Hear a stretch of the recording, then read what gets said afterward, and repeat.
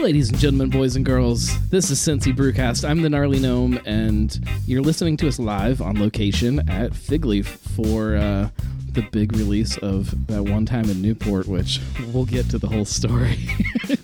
It's one of my favorite moments of my beer blogging life and one of my least favorite moments of my beer blogging life. Definitely my wife's least favorite. But like I said, we'll get to the whole story. I don't think I've ever told the full thing on the show before. It's definitely been on the blog, and I've definitely told a lot of people over a few pints in a tap room or two. I was actually, before we dig into this, Brian, welcome back to the show. Thank you. And then we have kind of a special guest. You were... I'm just crashing the party. Crashing the party, and figured I'd give you a microphone. Tony from Dogberry, representing a chunk of Butler County's brewing scene. We should have made a couple phone calls and got somebody from all the Butler County places over here. But yeah, random encounter.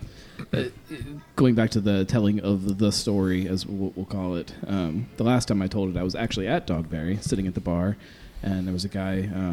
I won't go into the whole story there, but he was talking about how many breweries he had been to in one day. And he was sitting next to me, and he was talking, I went to 16 breweries one day. So everybody's, oh, yeah, that's really awesome. I'm sitting there, my foot starts going.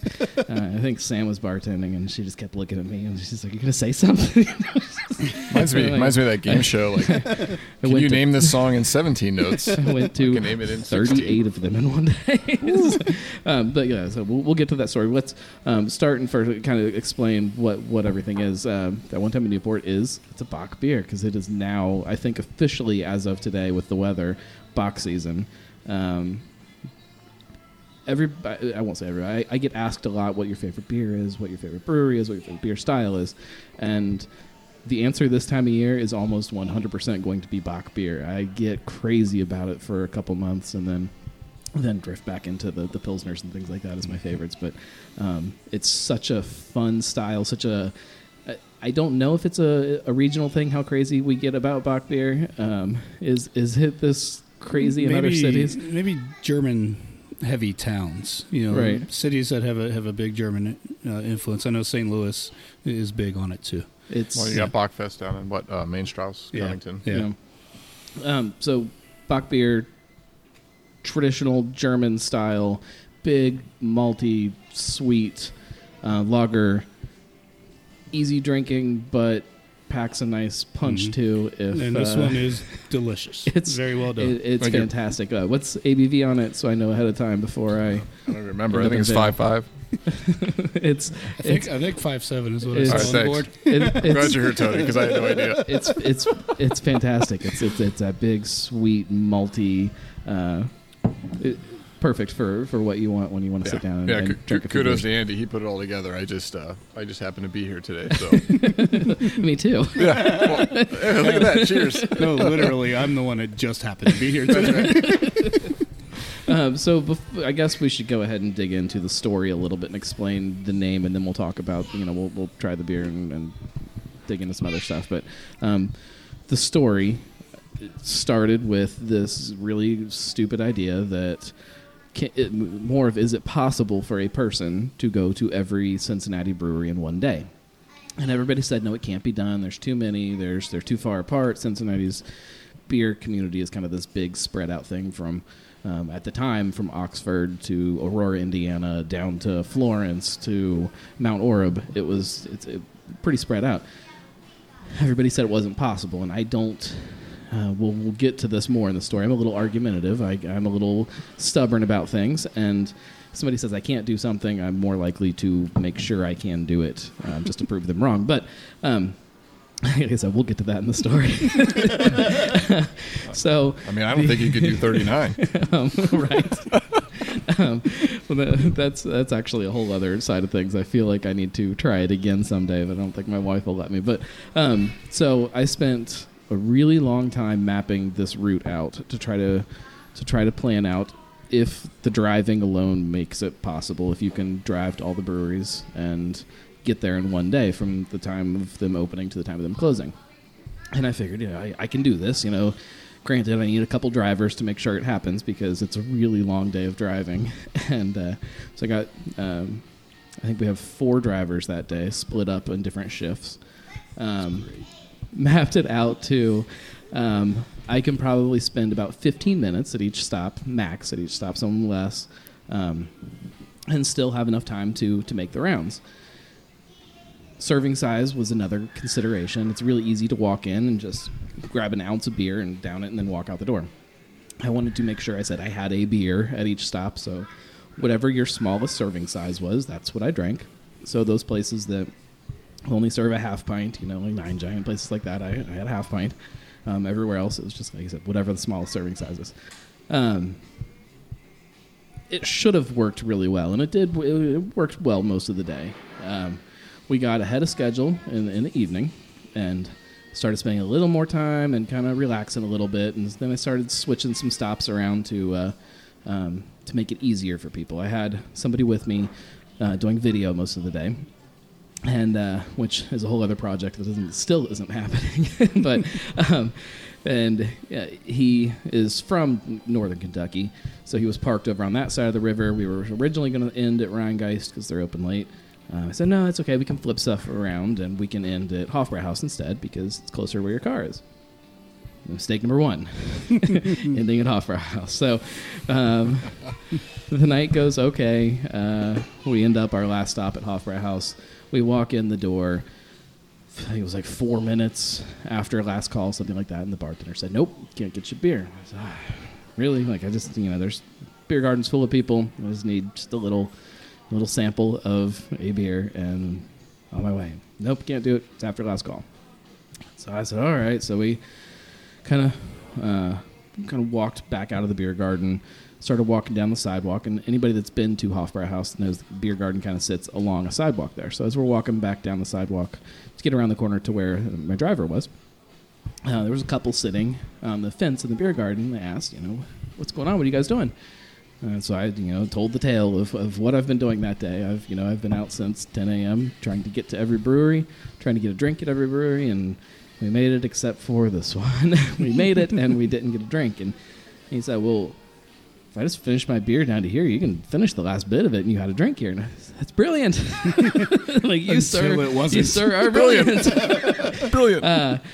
Anybody who has been to Hofbrauhaus late at night also knows that there are police officers that are permanently stationed there because of some of the issues with overconsumption and things like that, and bouncers beat. We won't get into that. We won't. So the bartender heard and told the police officers that I was trying to drink on the sidewalk. So the police officers came over and said, sir, you can't do that. That's illegal, and you can't drink on the sidewalk. I said, that's fine. I understand that. And said, we won't do it. We're just going to sit here and talk to these people for a few minutes.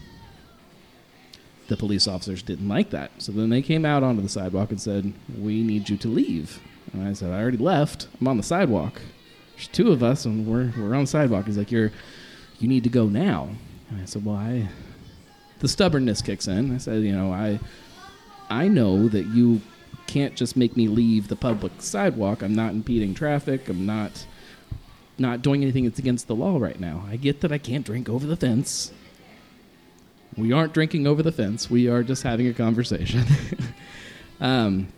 He told me I needed to leave.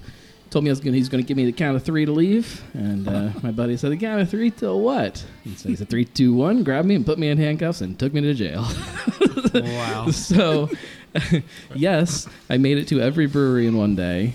I did not get a drink at every brewery, almost. And ended the day in jail in Newport, Kentucky, with a 4-month-old at home and my wife sitting there waiting for me to get home. Yeah. Which, the experience of being in jail and realizing, oh, crap, she doesn't even know that I'm here. I don't know how this all... It's a shame it had to go to counting. I do that with my 4-year-old. Thanks, Dad. So that's the tale of what happens in Newport. Not with Bock beer, not with... It was just... And for the record, after sitting in jail for 6 hours or something, I was finally charged with public intoxication, which is the other frustrating part. I was not actually drunk at that time. And I know you can't really argue at this point. I went to 38 breweries, but... If I've got a list of everything I drank and where I drank it. It was about 10 pints over 16 hours. most of it in the afternoon. I cannot prove, but I can say confidently from looking back on it, I was not that drunk that I should have been arrested for public intoxication. So I got arrested for arguing with the police officer at the end of the day. Newport's finest. And so here we are. The chaos that ensued afterwards on social media was the other interesting part, with people trashing Hofbrauhaus. Not me. I stayed out of all of that. Then Hofbrauhaus, with a really terrible social media response to me. It was bad. Yeah. They proceeded to tell everybody that I was kicked out of Hofbrauhaus and then arrested. It was, which didn't happen. So, what was the date of that? June-ish of last year. No, this was 2017. 17. Yeah. Okay. So, any thoughts of trying it again? There are lots of thoughts of trying it again. It's a bigger undertaking. There are definitely more breweries. If I was doing it again, there's at least two more. It would be. I would have somebody probably going ahead of me to some places to have a beer waiting for me when I got there, so that I just literally am walking in the door, Gotcha. Drinking it, heading back to the car, going to the next stop to make sure I could get to them all. Well, next time you should do a video production. There's video. There is a lot of video of the first one. Now, my wife is here. If you want to get permission, I'll do it with you. I think that might decrease the odds that my wife will let me do it. It was definitely an interesting day. It was fun, and I feel confident that I don't think that there are many people that could do it at this point. So, well, and Tony and I were just talking about, in this day and age, it's learn from your mistakes for sure, but it's also being able to laugh at yourself a little bit. And understanding that, I think you've done a great job. You went to 38 breweries in one day. Of course, you ended up the day getting arrested. Yeah. So I embrace everything about it. My wife, not so much.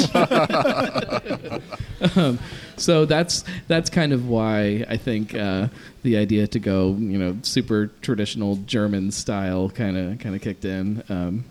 Bock beer has a little bit of a reputation of people overindulging and doing their drinking all day.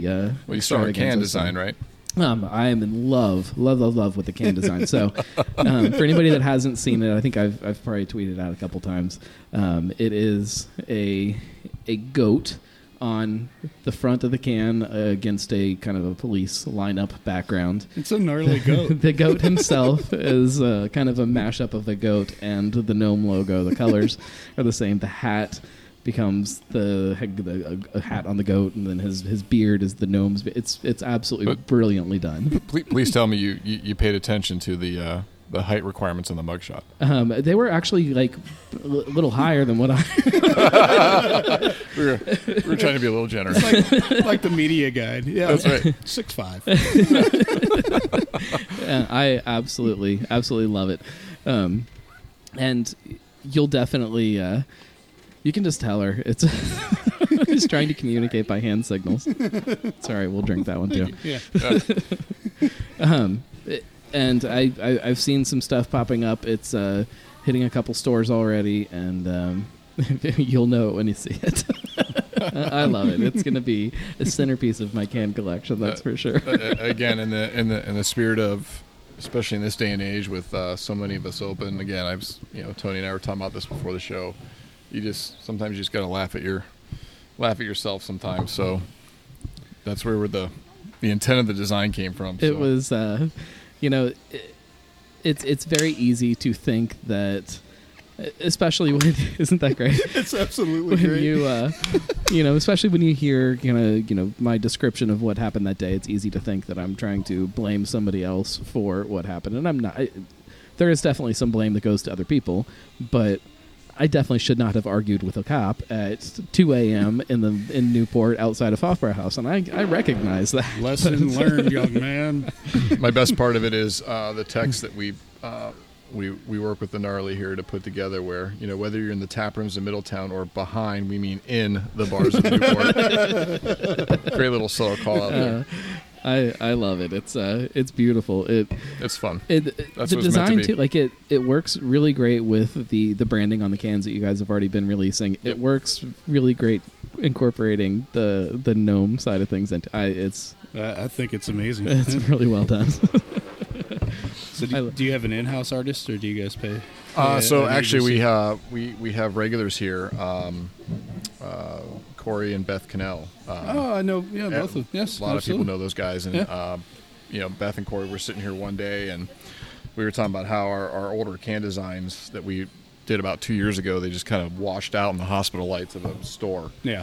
And Beth's like, I think I could do you one better. Yeah. No, she's sharp. She's brilliant. And I said, you know what? Go ahead, do us one better. That's great. And here's some beer. And she said, all right, let me try it. And then things have stuck. And that's really cool. Yeah, they've been great, and they come in all the time and support us, and the designs have been great. So we're definitely sticking with her Awesome. motifs. Yeah, very good. There's been a lot of talk, especially this last week or two, about branding and not to pull in any other places that are getting shit on right now about their branding changes or lack of changes, but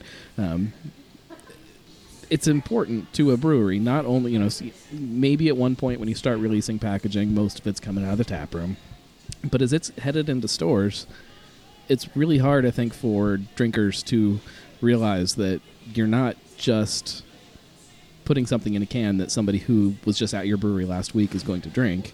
You're trying to brand this to stand out from other things around it, trying to immediately scream, this is Fig Leaf versus, how many other breweries that are in package. I think there's we counted the other day, we were working on something, and there's 30-something breweries that have some form of packaging that's on shelves locally. That's a lot of breweries that you're trying to not just differentiate, but, fit into that bigger shelf picture, too. When the number of local breweries grow to a greater number than the available draft handles at a location, right? Yeah. Then you're all trying to rotate in that same set, right? So natural tendency is, well, we're going to go to package because, originally only so many can get in package. Right.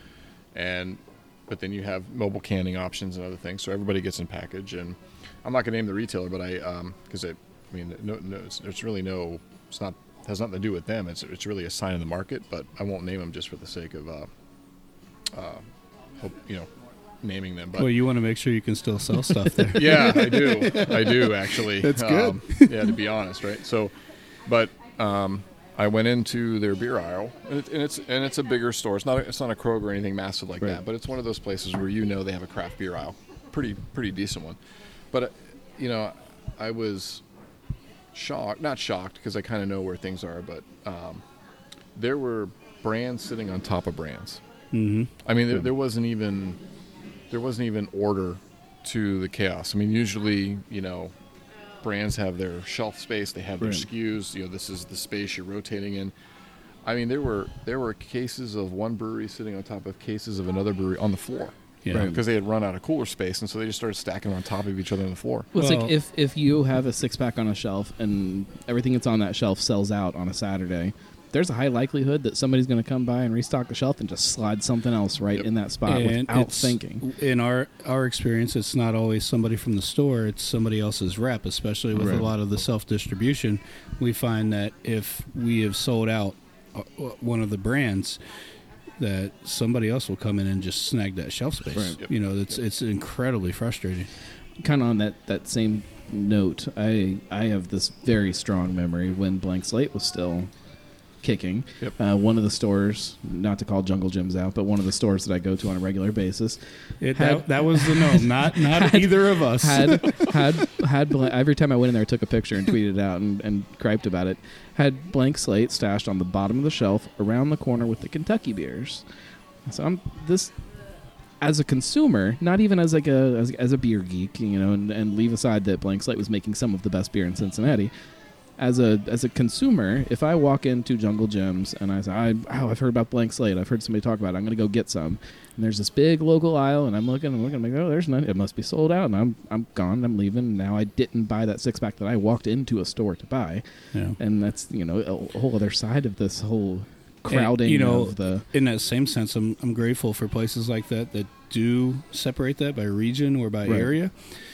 Because maybe as long as you actually do it. Yeah, and maybe another topic for a whole nother show, but now with the big guys buying up craft breweries, he said in air quotes now, It's difficult to even find shelf space when AB and Miller Coors are owning these craft brands, and they have that power that's much. So it's something that little guys like us just can't do. We can't beat that, right? I was talking to one of the gas stations / convenience stores, many in the region that have a big growler fill station and craft following in their place, and they sell a tremendous amount of it. And this one was in Warren County, and I was talking to him, just stopping in and say hey, and he said, I want you to guess what my number one selling product is. It's the only one that's growing in my store, and it's growing at 28%, and everything else is flat to decline. I don't know, I couldn't guess it. It was Bud Light. It was growing wow. In his store. Now I said, crazy. we all know the macro trends, right? So I'm like, how's that? Why is that, at least in Warren County? Well, there was a huge push recently in the last maybe 2 or 3 months. I'll probably get my timelines wrong, but Anheuser-Busch decided they were going to sell, 24-pack case for like $9.99. Well, there's a lot of local breweries in our area that are putting these light lagers, and we've done it too. We've got our hook lagers, our light option, right? And they're good beers, but there's some other local breweries that recently have done 12 packs of their lagers, right, but they're $14.99 or $13.99. So he said what's happening is that people are just buying. If I'm going to buy a light lager, and they're both 5%, right? Tony has a 5% lager. I've got a 5% lager, and we're sitting on the shelf with a $14.99 12 pack, and right next door is a 24 pack 5% for $9.99. Right. They just got that power. Yeah. Oh, absolutely. Yeah. But the argument that I've heard a lot of smarter beer people than me argue though too is that who is that, by the way? It's not me. A couple people on the internet. The internet's always the smartest person in the room. Does craft beer want to go down that rabbit hole of trying to battle that? And that's my fear. Can't afford it. That's my fear with these 12 packs. That it's clearly price is a big part of what they're doing. Be it a $13 12 pack or a $15 12 pack. Clearly, price is being designed that way to kind of battle some of these bigger beers. And I have no desire to battle on a volume play, but I do have a desire to be funny and serve 36 12-ounce hooks in a 5-gallon bucket to go. That's a hell of an idea. I'm gonna come buy that. I would buy that. Let's do it. Let's do a fig leaf dogberry mix pack in a 5-gallon bucket. How much is a bucket gonna cost us? That's what we're worried. I think they're $4.99 at Home Depot. It's gonna be like an ammunition rack, bunch of bullets in it. It's strange to me to see. On one hand, to see craft beer kind of pushing into that, and there might be something good about that, of craft beer finally saying, hey, if there are people that are going out there and shopping for beer based on price, we want to be part of that. Right. Then there's what it should taste like. But then there's also a whole other side of me that's like, no, just let them be. If that's the world that they live in, try to convert them over as much as you can when you get those chances. But a 12-pack sitting on a shelf might not be that place to do it. I don't know. Economically, from a small brewer standpoint, we're a lot smaller than what they're doing here at Fig Leaf, but I would think we're probably still playing in the same ballpark. That kind of scale of economy doesn't help us. Right. It really doesn't. There's a certain amount of dollars that have to come back on every package that goes out, and if that's not happening, there's no point in us doing it. Where is the place that you can win those people over? I used to think it was a tap room. That's where people need to have a great experience. They need to be able to talk to folks like Brian and myself, or any of the you hire certain the people to staff your tap room for a reason. They're more of an interface for your brand than they are just for putting out the product across the bar. Right. Hopefully we all have that opportunity to win those people over, because we certainly don't have the ability to market with the big guys. There's no commercials. There's no displays or tap takeovers. These things that the normal person, the normal beer consumer doesn't understand how expensive that is for a brewery. To get volume out there is tough. You've also got quote unquote big beer screaming at their current consumers that all craft beer is fussy beer drinkers sitting around at a bar sniffing things and discussing the latest hop variety, and which is not what it's about, but that's what they're pounding down people's throats and teaching them about craft beer, and so it's I think it's keeping some people away from tap rooms that might really enjoy it. And so I don't know how you convert those people. And also Bart Watson, he's the big economist for the Brewers Association. Mm-hmm. He's released presentations that there's not a lot of new craft beer drinkers entering the pie. So the more of us that open, we're all slicing the same pie. And I look at the tap room that way, right? So, if I was alone in Butler, Warren County, I have a pie. Right, then Dogberry's down the street from me. We both share the pie. Right. Then Nine Giant and Sonder and Fretboard and all these guys open, and great for them. I'm not talking about that negatively, but the more that we have this local, hyper local bar phenomenon, not bar, but a hyper local. It's my corner place. Mm-hmm. It's my Cheers. Hey Norm, right? Yeah. The more places we have for Norms to go, the more they're going to stay at their Cheers. Yeah. And the less they're going to deviate from that. So the more corner breweries that open, the more minuscule the pie gets chopped, which is good for the local Cheers bar. It's good for them. But it also means that you've got a fragmentation happening. So the more that open, there's a maximum amount of people. Unless I want to be gimmicky, or I come up with a crazy idea, or I'm pulling them in on a special deal or a discount, or there's something that's just different than the local bar. Or some kind of hyped beer that gets people to come. Exactly. That's really sharp, Brian, because I think, you start a company with an ideal in mind. Not only are we brewers, but we're businessmen, and we are also people who have pride. And I don't know Brian as well as I may know my brother, but I know you have a conviction, you have pride, and you have self-respect, and we are not going to cheapen our brand just to get more people, or cheapen our product to get more people to have it. And that's a difficult thing to fight with. And I'm not suggesting that any of these other local breweries are doing that, not at all. Right. So and another thing, I think what you said, Brian, I think Bart refers to it as we're making more breweries, we're not making more drinkers, more craft drinkers. Right. Yeah.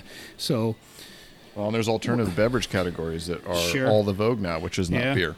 And hopefully we'll talk about that here in just a second. With yeah. I mean, I had a distributor tell me it's like the Bush days, no new taxes. Yeah. Right now what I'm hearing off the lips of distributors is no new malted products. Yeah.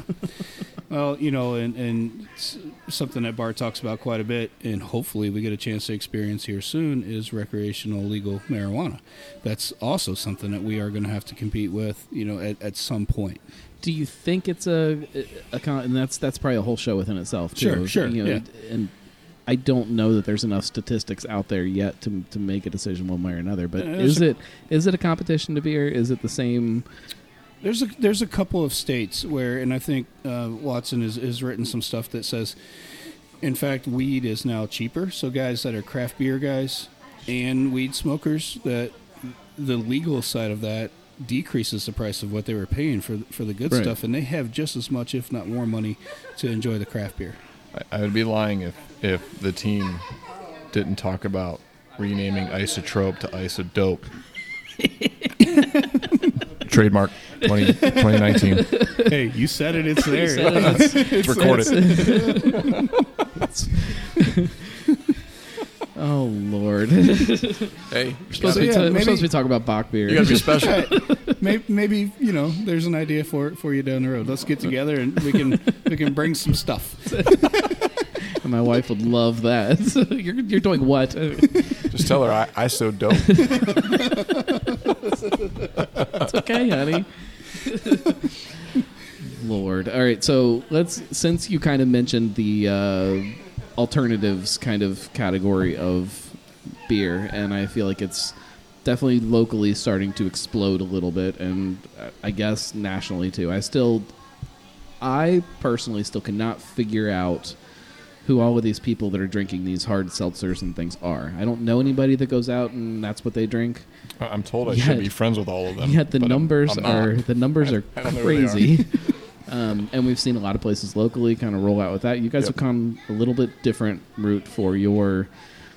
I don't know that this is an answer to the hard seltzer people. I don't know that it's an answer to the people that don't want to. What is this an answer to? This is your Blackberry Fizz. Blackberry Fizz, yeah. I think, first and foremost, it's trying to find a way to have fun where you're not just seen as a me too, right? A lot of people think, oh, well, we're just trying to find a special category that nobody's in. Yeah, sure. Competitively as business people, we do that. Mm-hmm. But it's also like, we've been doing wine for a while here. Right. It's had a good following. I know we generate a lot of upset people when we run out. So I know it goes okay. So, we felt like there's a market here where people want something sweeter. They want something that's more juice based. It doesn't always have to be a malted beverage, right? And the whole no new taxes comment I made. We're hearing that. So we're like, well, let's play around. And we've got connected with some other people in the market that. Other businessmen and businesswomen that we talk to, and we get together and we chat over beer like this and have some laughs and stuff. And so this is a culmination of playing around, but also seeing if we're finding a category, right? I mean, like Urban Artifact trying to invent the Midwest fruit tart, right? That's the play they do, and they put it on all their cans. And who knows? Maybe we'll be the pioneers of a fizz, a locally crafted fizz market, right? Wine fizz market. I can tell you, I've tasted it. It's delicious. Thank you. Yeah, I mean, we're playing. You know what? If nobody likes it, okay, then we'll move on. I'm going to get a little bit of shit for saying this out loud, but I'm a fan of the wine spritzers in the summertime. Yeah. If I'm going to be drinking wine, it might go over ice and get a splash of Sprite or something else on it, and that's kind of the way I roll, and that's. What this reminds me of is it's a wine spritzer. It's sweet, it's fizzy, it's fruity, it's. And there's two pieces of this. One is that. I'm gonna edit that out. Why was? I was biting my tongue the whole time. Hurry, Tony! Put it on Facebook before you edit it out. No, I mean there's two pieces of it. The first piece is that we hear. I see a lot of people that. They don't necessarily want to go hit 38 breweries and end up in jail, right? We've talked about that. Lame. Yeah. A lot of them actually are wanting to have a drink at home, or they wanted to have it in their backyard, or on the lawnmower, or I see this huge insourcing of homestaying. Maybe it's just me. I have no research to back this up. I'm not even read an internet article on it. I just from my friends and family see this huge I'm going to stay home with the kids, sit by a fire in the winter, or sit out on my hammock in the summer, and I want something that's not glass. Right. I can't take glass to a pool. Right. I can't take it on a canoe. Can't take it to most parks or beach events or wherever. Concerts or whatever. And so there's this experiential, I want to go experience something, movement at least that I see in my networks, and they want to take this with them as the experience. They want to have a beer or a fizz or something at the concert or at the Wing Festival or whatever. And so wine has typically been one of those categories that, and it's starting to get this way. We didn't invent this. It's already there, but they're starting to get in cans. Cans are, no longer a sign of discount wine marks, right? Yeah. And there are people that will drink a great Cabernet out of a can. Well, we're not a vineyard. Sure. We're not a vintner. It's not like I've got grapes in Mount Figleaf back here, which is our dirt pile from the building. We call it Mount Figleaf because we can't seem to get that pile removed. But for the can last you 2 years. sled down that hill? Absolutely. Okay. You can't grow good grapes on it though, or nor hops. But we're not going to have a vineyard in the back. So, what's a sort of premium beer discounted wine hybrid that people can have fun with, and the whole wine cooler, spritzer, sangria, type idea was, kind of born out of that. So I know that's a long, drawn out story, but Well, and you talk a lot about taking it other places, but I think we talked about the tap room being that place to win people over.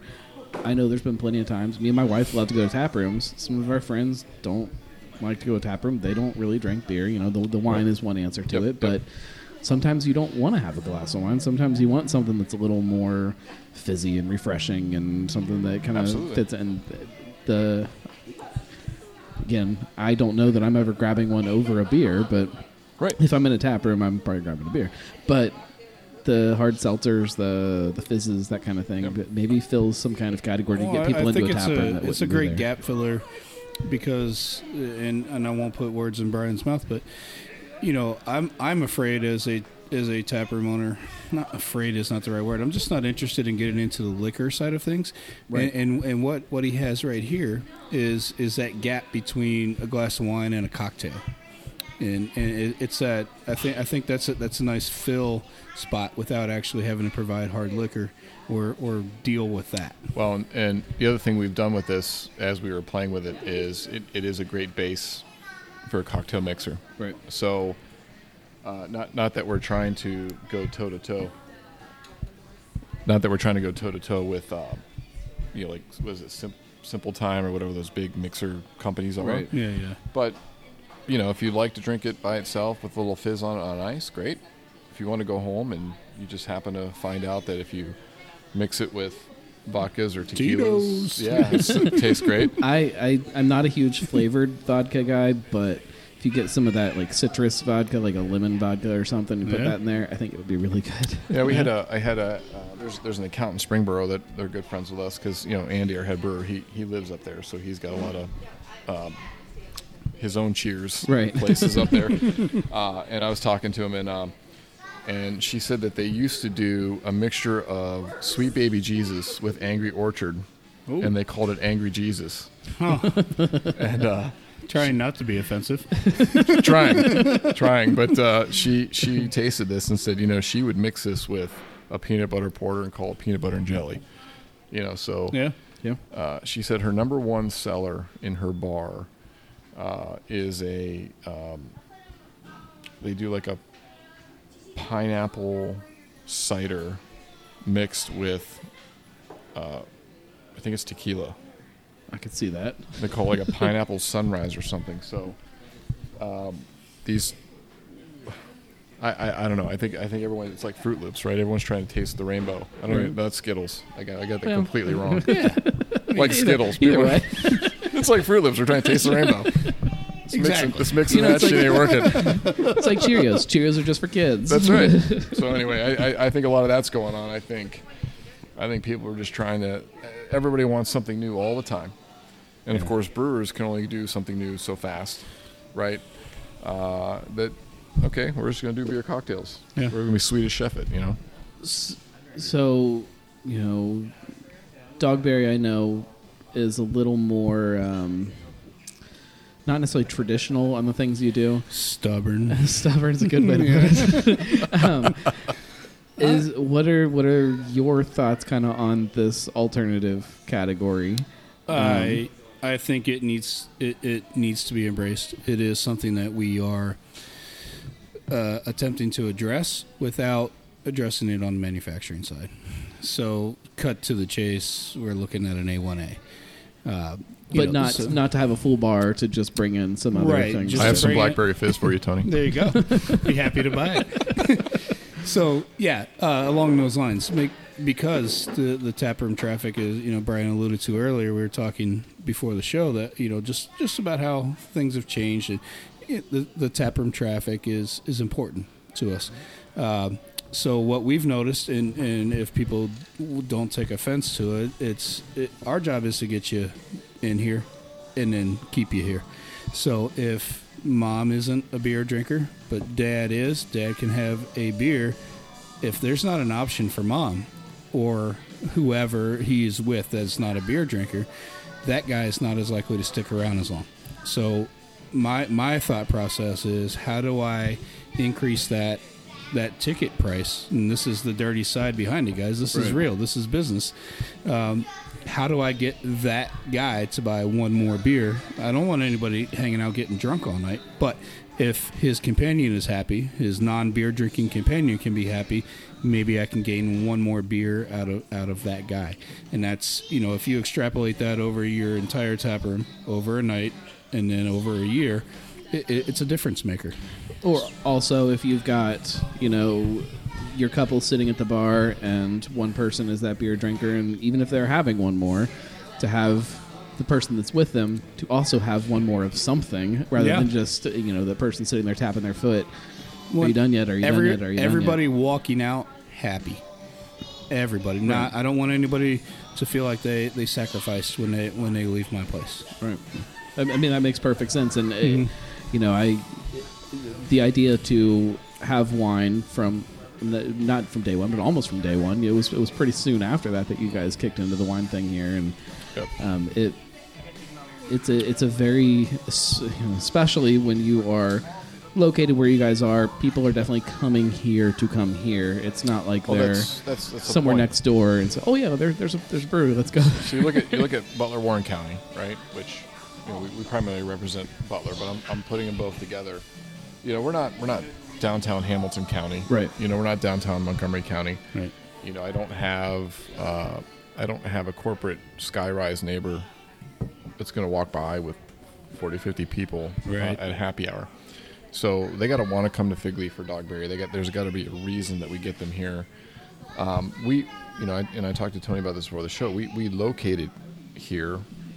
Number one, when you get any size to you got to be able to afford the real estate. That's number one. But number two is Butler and Warren counties are slated and seen as some of the number one counties in Ohio for tourism dollars, for growth, for the Dayton-Cincinnati metropolis that Metroplex, is that what they call it? Yeah. Well, you know what? We might be like Thirsty Dog in Centerville, right? We might just be before our time. Right. But, just got to hang in there. It's got to hang in there until, the roads connect. But a lot of great people in the area, and we have a lot of great locals, regardless of our location being a little offbeat. I think it's, to Tony's point, they got to be happy, and you got to have something. You got to have a little something for everybody. So, Dogberry kind of got a little bit of a shot to change things up and do things a little different with Dogberry the second. Mm-hmm. But still, to both of you guys, the question of if you were doing things starting today and starting somewhere, what would you do differently versus what you guys did the first time around? Well, I know. And Mr. Noam here knows, and Brian and I aren't as close as you and I, but I don't hide things, or I don't sugarcoat stuff. What my advice to people who tell me they want to start a brewery in this area right now is don't do it. I wouldn't do it. I wouldn't do it right now. I'm guessing what Tony would say is, I wish I went as large as Fig Leaf initially. And what Brian would say is, I wish I would have went as small as Dogberry initially. I think maybe that's what the difference, and we're right in the wheelhouse. That's right. The middle is always the truth. But even from like the food side, I know that both of you guys have, over the last year or two, tried to find a way to offer people a way to eat in the tap room versus starting out. You didn't want to do the food because it's a whole other headache within itself. But here we are, and now you have to find a way to do it. Yeah, it goes back to what Tony said about you. I mean, there's a business side of it which says if you don't have food, they're leaving after a pint. Number one, it's a safety issue. I mean, we're not attracting the type of personnel in our breweries that are trying to get a bender on a Thursday night. Right. I mean, they want a pint or two after work because they enjoy beer and they're going home to their families. The last thing they want is, at least in my lingo, 2 15% sleigh tippers and can't drive home on a Thursday night, right? So food, number one, is it's a butts and seat, but it's also a safety thing. You just can't get the consistency and reliability in food unless you do it yourself. I love food trucks. We have a lot of great food truck partners, but the longer I live, the more, it's just they're not natural. They're like penguins. Kitchens aren't meant to be on trucks. Right. They break down. And I agree. Yeah. So. Well, there's good and bad experiences with food trucks, and I think there are reasons that some of these folks don't work long term in a restaurant atmosphere. I think there's just something about it doesn't work for me tonight. I'm going to stay home, and that's it reflects very poorly on us, even though it has nothing to do with what we do. That's the problem. It's a brand impact to us, but and I know I've got a cousin up in Youngstown where I'm from who started a food truck up there. It's also a highly slim margin business. Right. Food Sure. isn't. I mean, at least beer has a little bit. I mean, beer's getting slimmer and slimmer every day, but at least it's still got that market price is still where it is. Food is a worse dogfight in my mind. I mean, there's a reason banks don't loan you any money if you have food in your plans. And I tell anybody that asks, what about food? And we have this partnership with Sammy's now doing the burgers. And Taco Tuesdays. My God, the pork belly tacos. No, pork Are they actually on tacos. Tuesday or Pork is it belly Wednesday? It's definitely Tuesday. Well, now we're doing tacos on pretty much a regular basis. Oh. However, when people ask me, well, when are you going to start your own kitchen? Never. I don't want to own the food side of it. Right. I'm happy to sublease some of that out. But yeah, what Brian's saying there, the margin on food is blah. If you write it into your business plan, is almost a loss leader to increase the beer side of things. Okay, if that works, but at the scale that we're at, it's not something that I can do. Well, so a partnership with some consistency is really what we're looking for, and I know you guys have done the pizza in house, and I hope that's doing well. Yeah, but absolutely, and you can control that consistency, that's and right. that's what you have to do, because whether you like it or not, if it's a completely separate entity, they look at it like if they have a bad experience with the food, they associate it with Dogberry, and absolutely, it's terrible. We're also not trying to do 7-layer salads and filet mignon either. Right. There was a friend of the beer industry and a friend of mine locally that had made a comment on social media once, not sitting at this table, that, oh my God, another brewery doing pizza. Yeah, right. Well, there's who a reason doesn't for like it. beer and pizza? There's a reason for that. There right? is a reason, yeah. I guarantee I make a better pizza than I do a filet mignon at this place. So, but like when I'm going out to a tap room to grab a beer, do I really want a filet mignon to go along with it? No. I might want a good beer when I go out for a filet mignon. right. But I also want a very different atmosphere than sitting down in the tap room. When I'm in a tap room, I want pizza. I want wings. I want a burger. I want tacos. Like, those are the things I want. Food opens up another whole branding perception issue, right? If you've got mozzarella sticks and potato skins, you're thought of one way. If you've got, pork belly tacos with, whatever you thought, another way. If you've got, yellowfin eye tuna that was caught this morning, right, and then freshly, so there. I mean, there's. I always told people, they're like, "How's the beer industry?" I'm like, "It's just like the foodie industry, right? You have Cooking Channel and Alton Brown and the Food Network, and same thing, and they're very parallel in nature, and you have to be careful when you pair beer and food in your brewery because you got to make sure it fits what you're putting in the glass, and to let the beer still be able to come first. It's got to shine, and let there also be food there. It's right. When you hear Fig Leaf, you don't think about pizza, but when you're at Fig Leaf, you see that there's pizza. That's right. And I think that's important too. Where I think as long as people know that they can get something to eat, you just don't want the food to be why they're coming to your brewery. Otherwise, you've kind of screwed the pooch.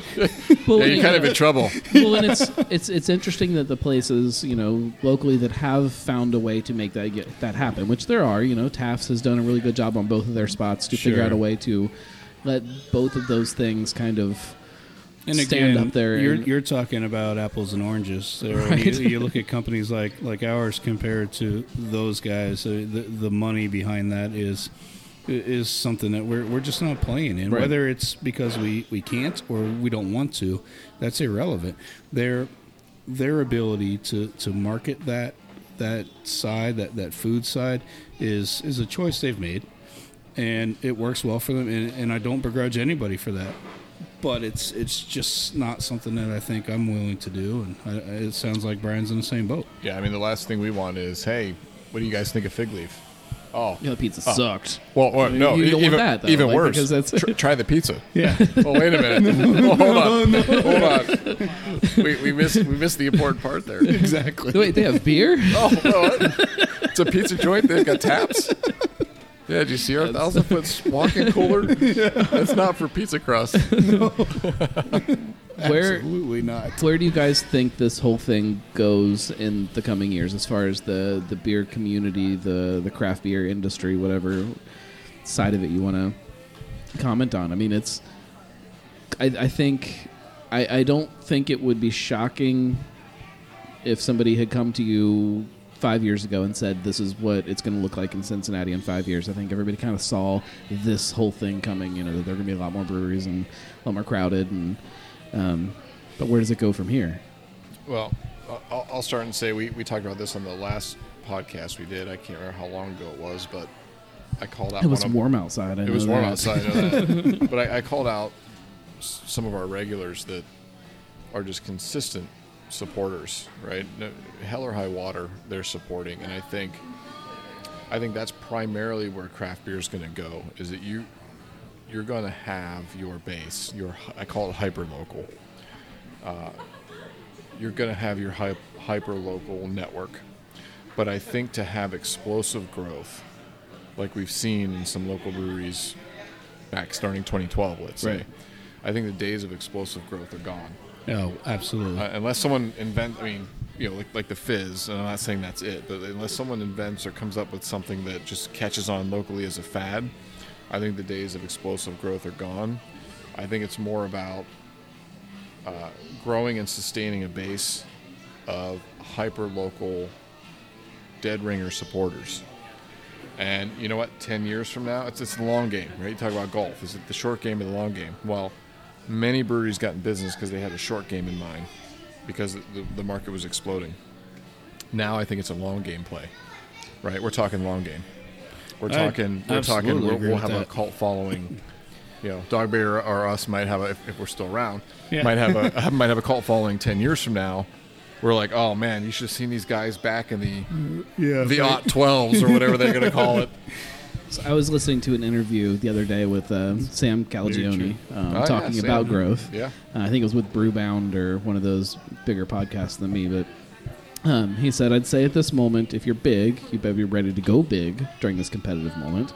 And if you're small, you better be ready to stay small in this competitive moment. Well, I think that's right. And we talked a little bit, you know, where maybe we would split the difference on our size. To be completely honest on it, I'm happy where I'm at.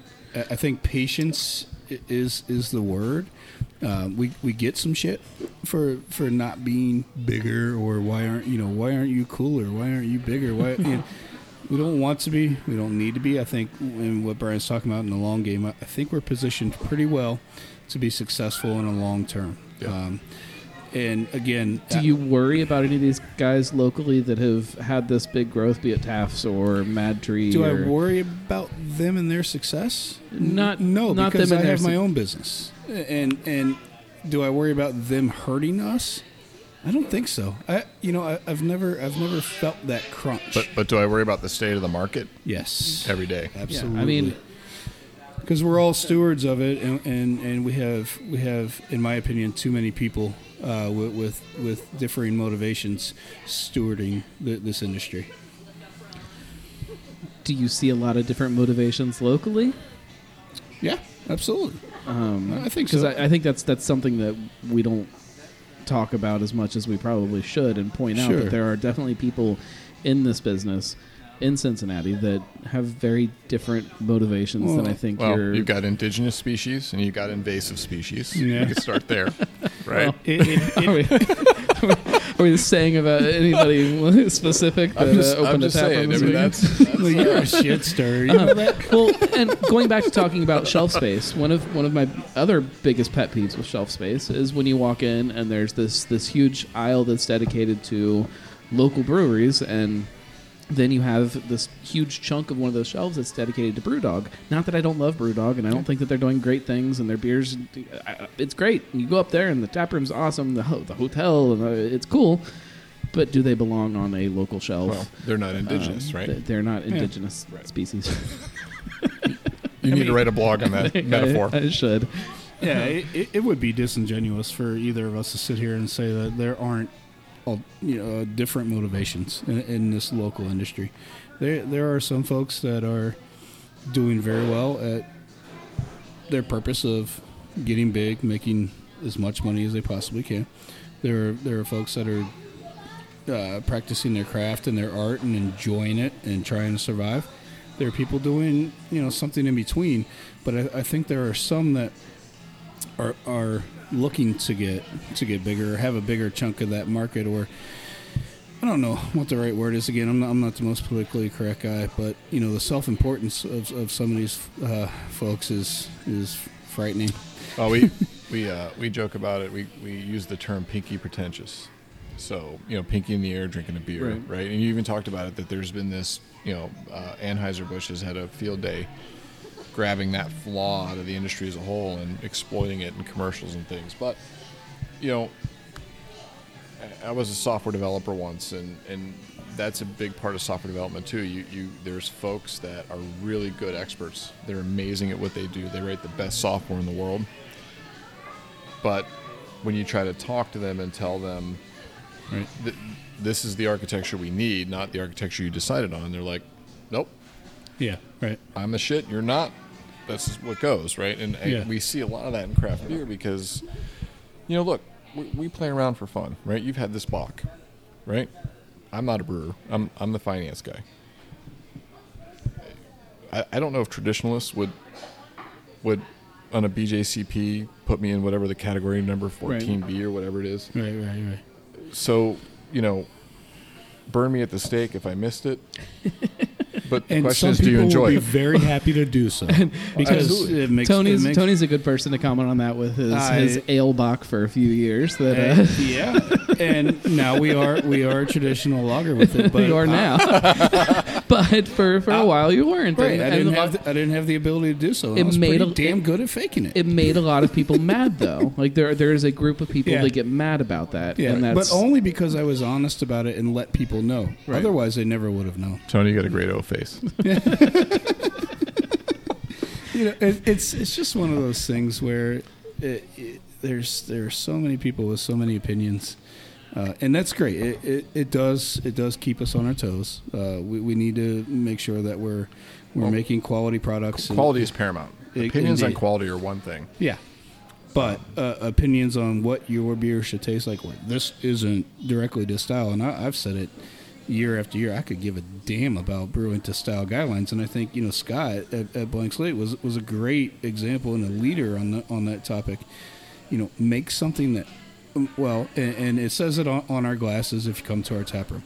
Making a beer that we love, and we'll share it with those that want it. That's enjoy it. Yeah. Yep. There's something for everybody especially in a market like Cincinnati where there's so much going on. There's something that you are going to love somewhere. Yeah. Every place isn't going to be your jam. And here's something I'm going to say, and I hope that people that listen to this get a grasp of this. I need to be better at it. I'm having a great time here today. I don't, and based on what we do for a living, and I'm the head brewer, I'm the owner, I'm busy at my brewery. I need to get out more and drink at other breweries. And I told Brian before the show, I'm just happy to be drinking beer somewhere else. Right. Because there's an experience that goes with it. You get to experience different flavors. You get to experience a different atmosphere, different people. There's something about this process that just makes you feel good when you go somewhere else and experience different things. You're going to find things you like, things you don't like. But in that process, it should be enjoyable. Well, and I'm lucky in a lot of ways because of what I do with the blog and the podcast. I'm forced to go to other places on a regular basis. I'm forced to once a week. I'm going to a different tap room. Yeah, I understand that as a craft beer fan or a craft beer drinker, especially with kids at home and that kind of thing, it's probably easier just to go to your Cheers. Oh, absolutely. And especially with kids. Anybody that will ever listen to me, I think the best advice is do that. Spend most of your time at your tap room, but maybe 1 week in a month, go somewhere else. Go to a couple places, load up your family in your car, and go in the afternoon and hit up a couple tap rooms, grab some food, grab some beers, try a place that you haven't been before. Like, there's so many places that you can create these other experiences and these other adventures that you get to go on. It's absolutely such a fun city to do that. Yes. There is so many different types of places. So I got in a conversation with a friend about the airline industry and how the bar has been set so low on customer service and quality, and baggage is lost and missed flights and delays and cancellations. You just have to not crash, I think, is the right. the You just bar. have to not. It's the bars. You just have to not crash, right? And people do light up airlines on social media and everything else for those mistakes, but not much is done about those things because the bar is set. I'd encourage people that support hyperlocal to chill out, and like Warp Wing says, share a pint, make a friend. Yeah. Right. Right. Go out with the intention of trying out a place, make some friends. It is a social, historically, culturally, it's a social phenomenon to have a beer, and not worry about. Oh, well, while I was there, I lost my baggage. I missed my flight. It was canceled. I mean, if you're not going to complain about that happening to you in the airline industry, okay, so you're too deep at the bar, and it took an extra 5 minutes, fine, okay. Right. Let us work through those issues. Or I didn't like the way you dry hopped this IPA. Sorry. This last week I was up in Dayton for some work stuff and was up there at lunchtime. So I need to stop somewhere and grab some lunch. And the only tap room that was near me that was open was Carillion. And I had heard some people kind of trash Carillion for their beer and said it wasn't that great. And I need to stop and I need to go just check it out. And I was blown away. It's a whole different Not experience. necessarily because of the beer itself. If I had listened to the Beer Geeks, I probably wouldn't have ended up there. But my God, I had a blast. It was so different than any other kind of drinking experience. It's a pretty cool. It's a pretty cool. It's really site. cool. Yeah, it really is. And so that's just another one of those things. Just get out of that normal, that comfort zone. Don't always listen to what your beer geek neighbor, whoever it is, tells you to do. Like, just go and just try something new, and there might be something there that. What I fear is that the beer industry is going same along the lines as the food industry, which is, I asked for my steak to be medium, and it came a little medium rare, and I send it back. And I get it. I get that you're a paying customer and you are paying for a product and you want the value that you're paying for. But in a crafted industry, like an art or a craft or something that somebody is making out of their brain, out of their design, it's less about whether the steak was done right. Exactly. And it's more about if you appreciate the art. Right. And even the bigger guys than us are suffering from this, and I hear it all the time. Some of the local IPA staples that fly off the shelf in Cincinnati, they've been around since day one. Even those brands are under heat. This is boring. It's uninspired. And I'm like, well, wait a minute. You guys are forgetting what made you fall in love with those brands from day one that basically launched the craft beer industry in a high volume. Sure, absolutely. For us. Yeah. So what if you find it boring now? That was an art and a craft, and it was meant for something, and they're keeping consistency, and that's the way it's designed. If you're bored, fine, move on. That's a damned if you do, damned if you don't. If you're consistent, that's what a lot of people expect. Well, this is different now. It's not the same beer I'm used to. It's a little redder. Yeah. Or they haven't done anything. They haven't done anything with this beer. They haven't changed this at all. What? You can't please everybody. That's for sure. For a while there, just like maybe a month or two ago, Sierra Nevada Pale Ale was on tap at Jungle Jim's, a place where I do all my grocery shopping. Yeah. And there were a couple times I walked in and I'm looking through the tap and said, oh, that's funny that it's on. And I just went right past it to whatever the new thing was. Yeah, and stalwart beer. And then one day I was like, you know what? I haven't had that in a while. My God, if it's not fun sometimes to go back to some of those things too. So, maybe... Turns out Cascade hops are okay. This tastes pretty good. So, maybe you're not going to grab Truth or Psychopathy or whatever that big kind of thing is that sits on a shelf that you look over every time. But every once in a while, like just for shits and giggles alone, just grab it. I guess I shouldn't say there's children, but forgot that there's a speaker. But for shits and giggles. Wait a minute, I'm tasting the 2018 crop of Cascade. That was a bad year. Exactly. Yeah, exactly. Why would any brewery use that crop? Yeah, because it was cheap.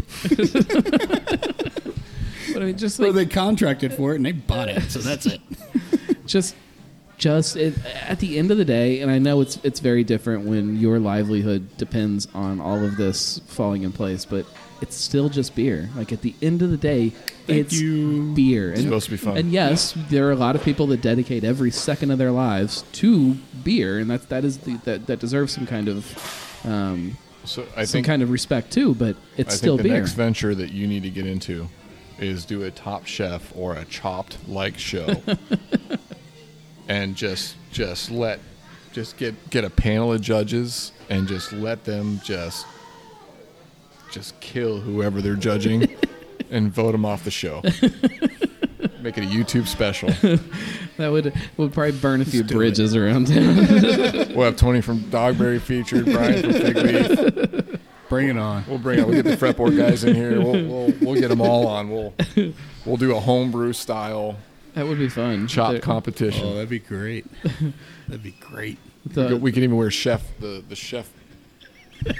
You have to wear The that. chef- They have to have the The hat chef, too. the chef. You can all wear brewer's boots on TV. Yeah. I'm telling you, we can have a really good show going here. We'll talk about it. Trademark 2019. Well, guys, that's a show. Thank you very much. Oh, what thank you. what do you want people to know about anything that we arrange in all of our?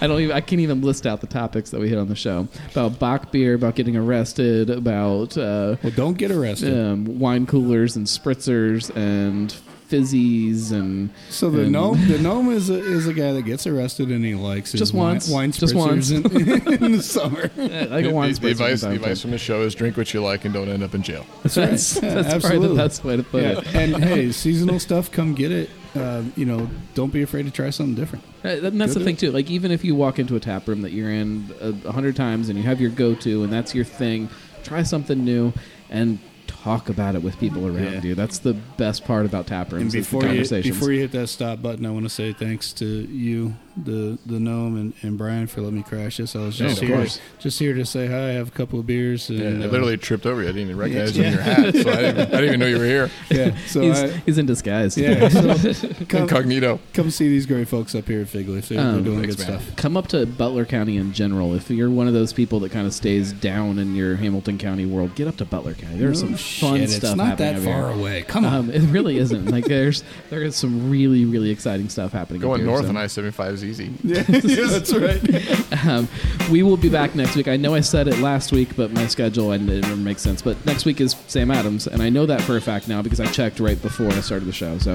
listen next week, and we will probably drink a Boston Lager because I don't think we've ever drank it on the show. But we'll also talk about all the fun taproom exclusive things they've got going on. And the new show starts soon, I promise. Drinking with a Gnome, it will happen. Cincy Brewcast, the voice of Cincy Craft.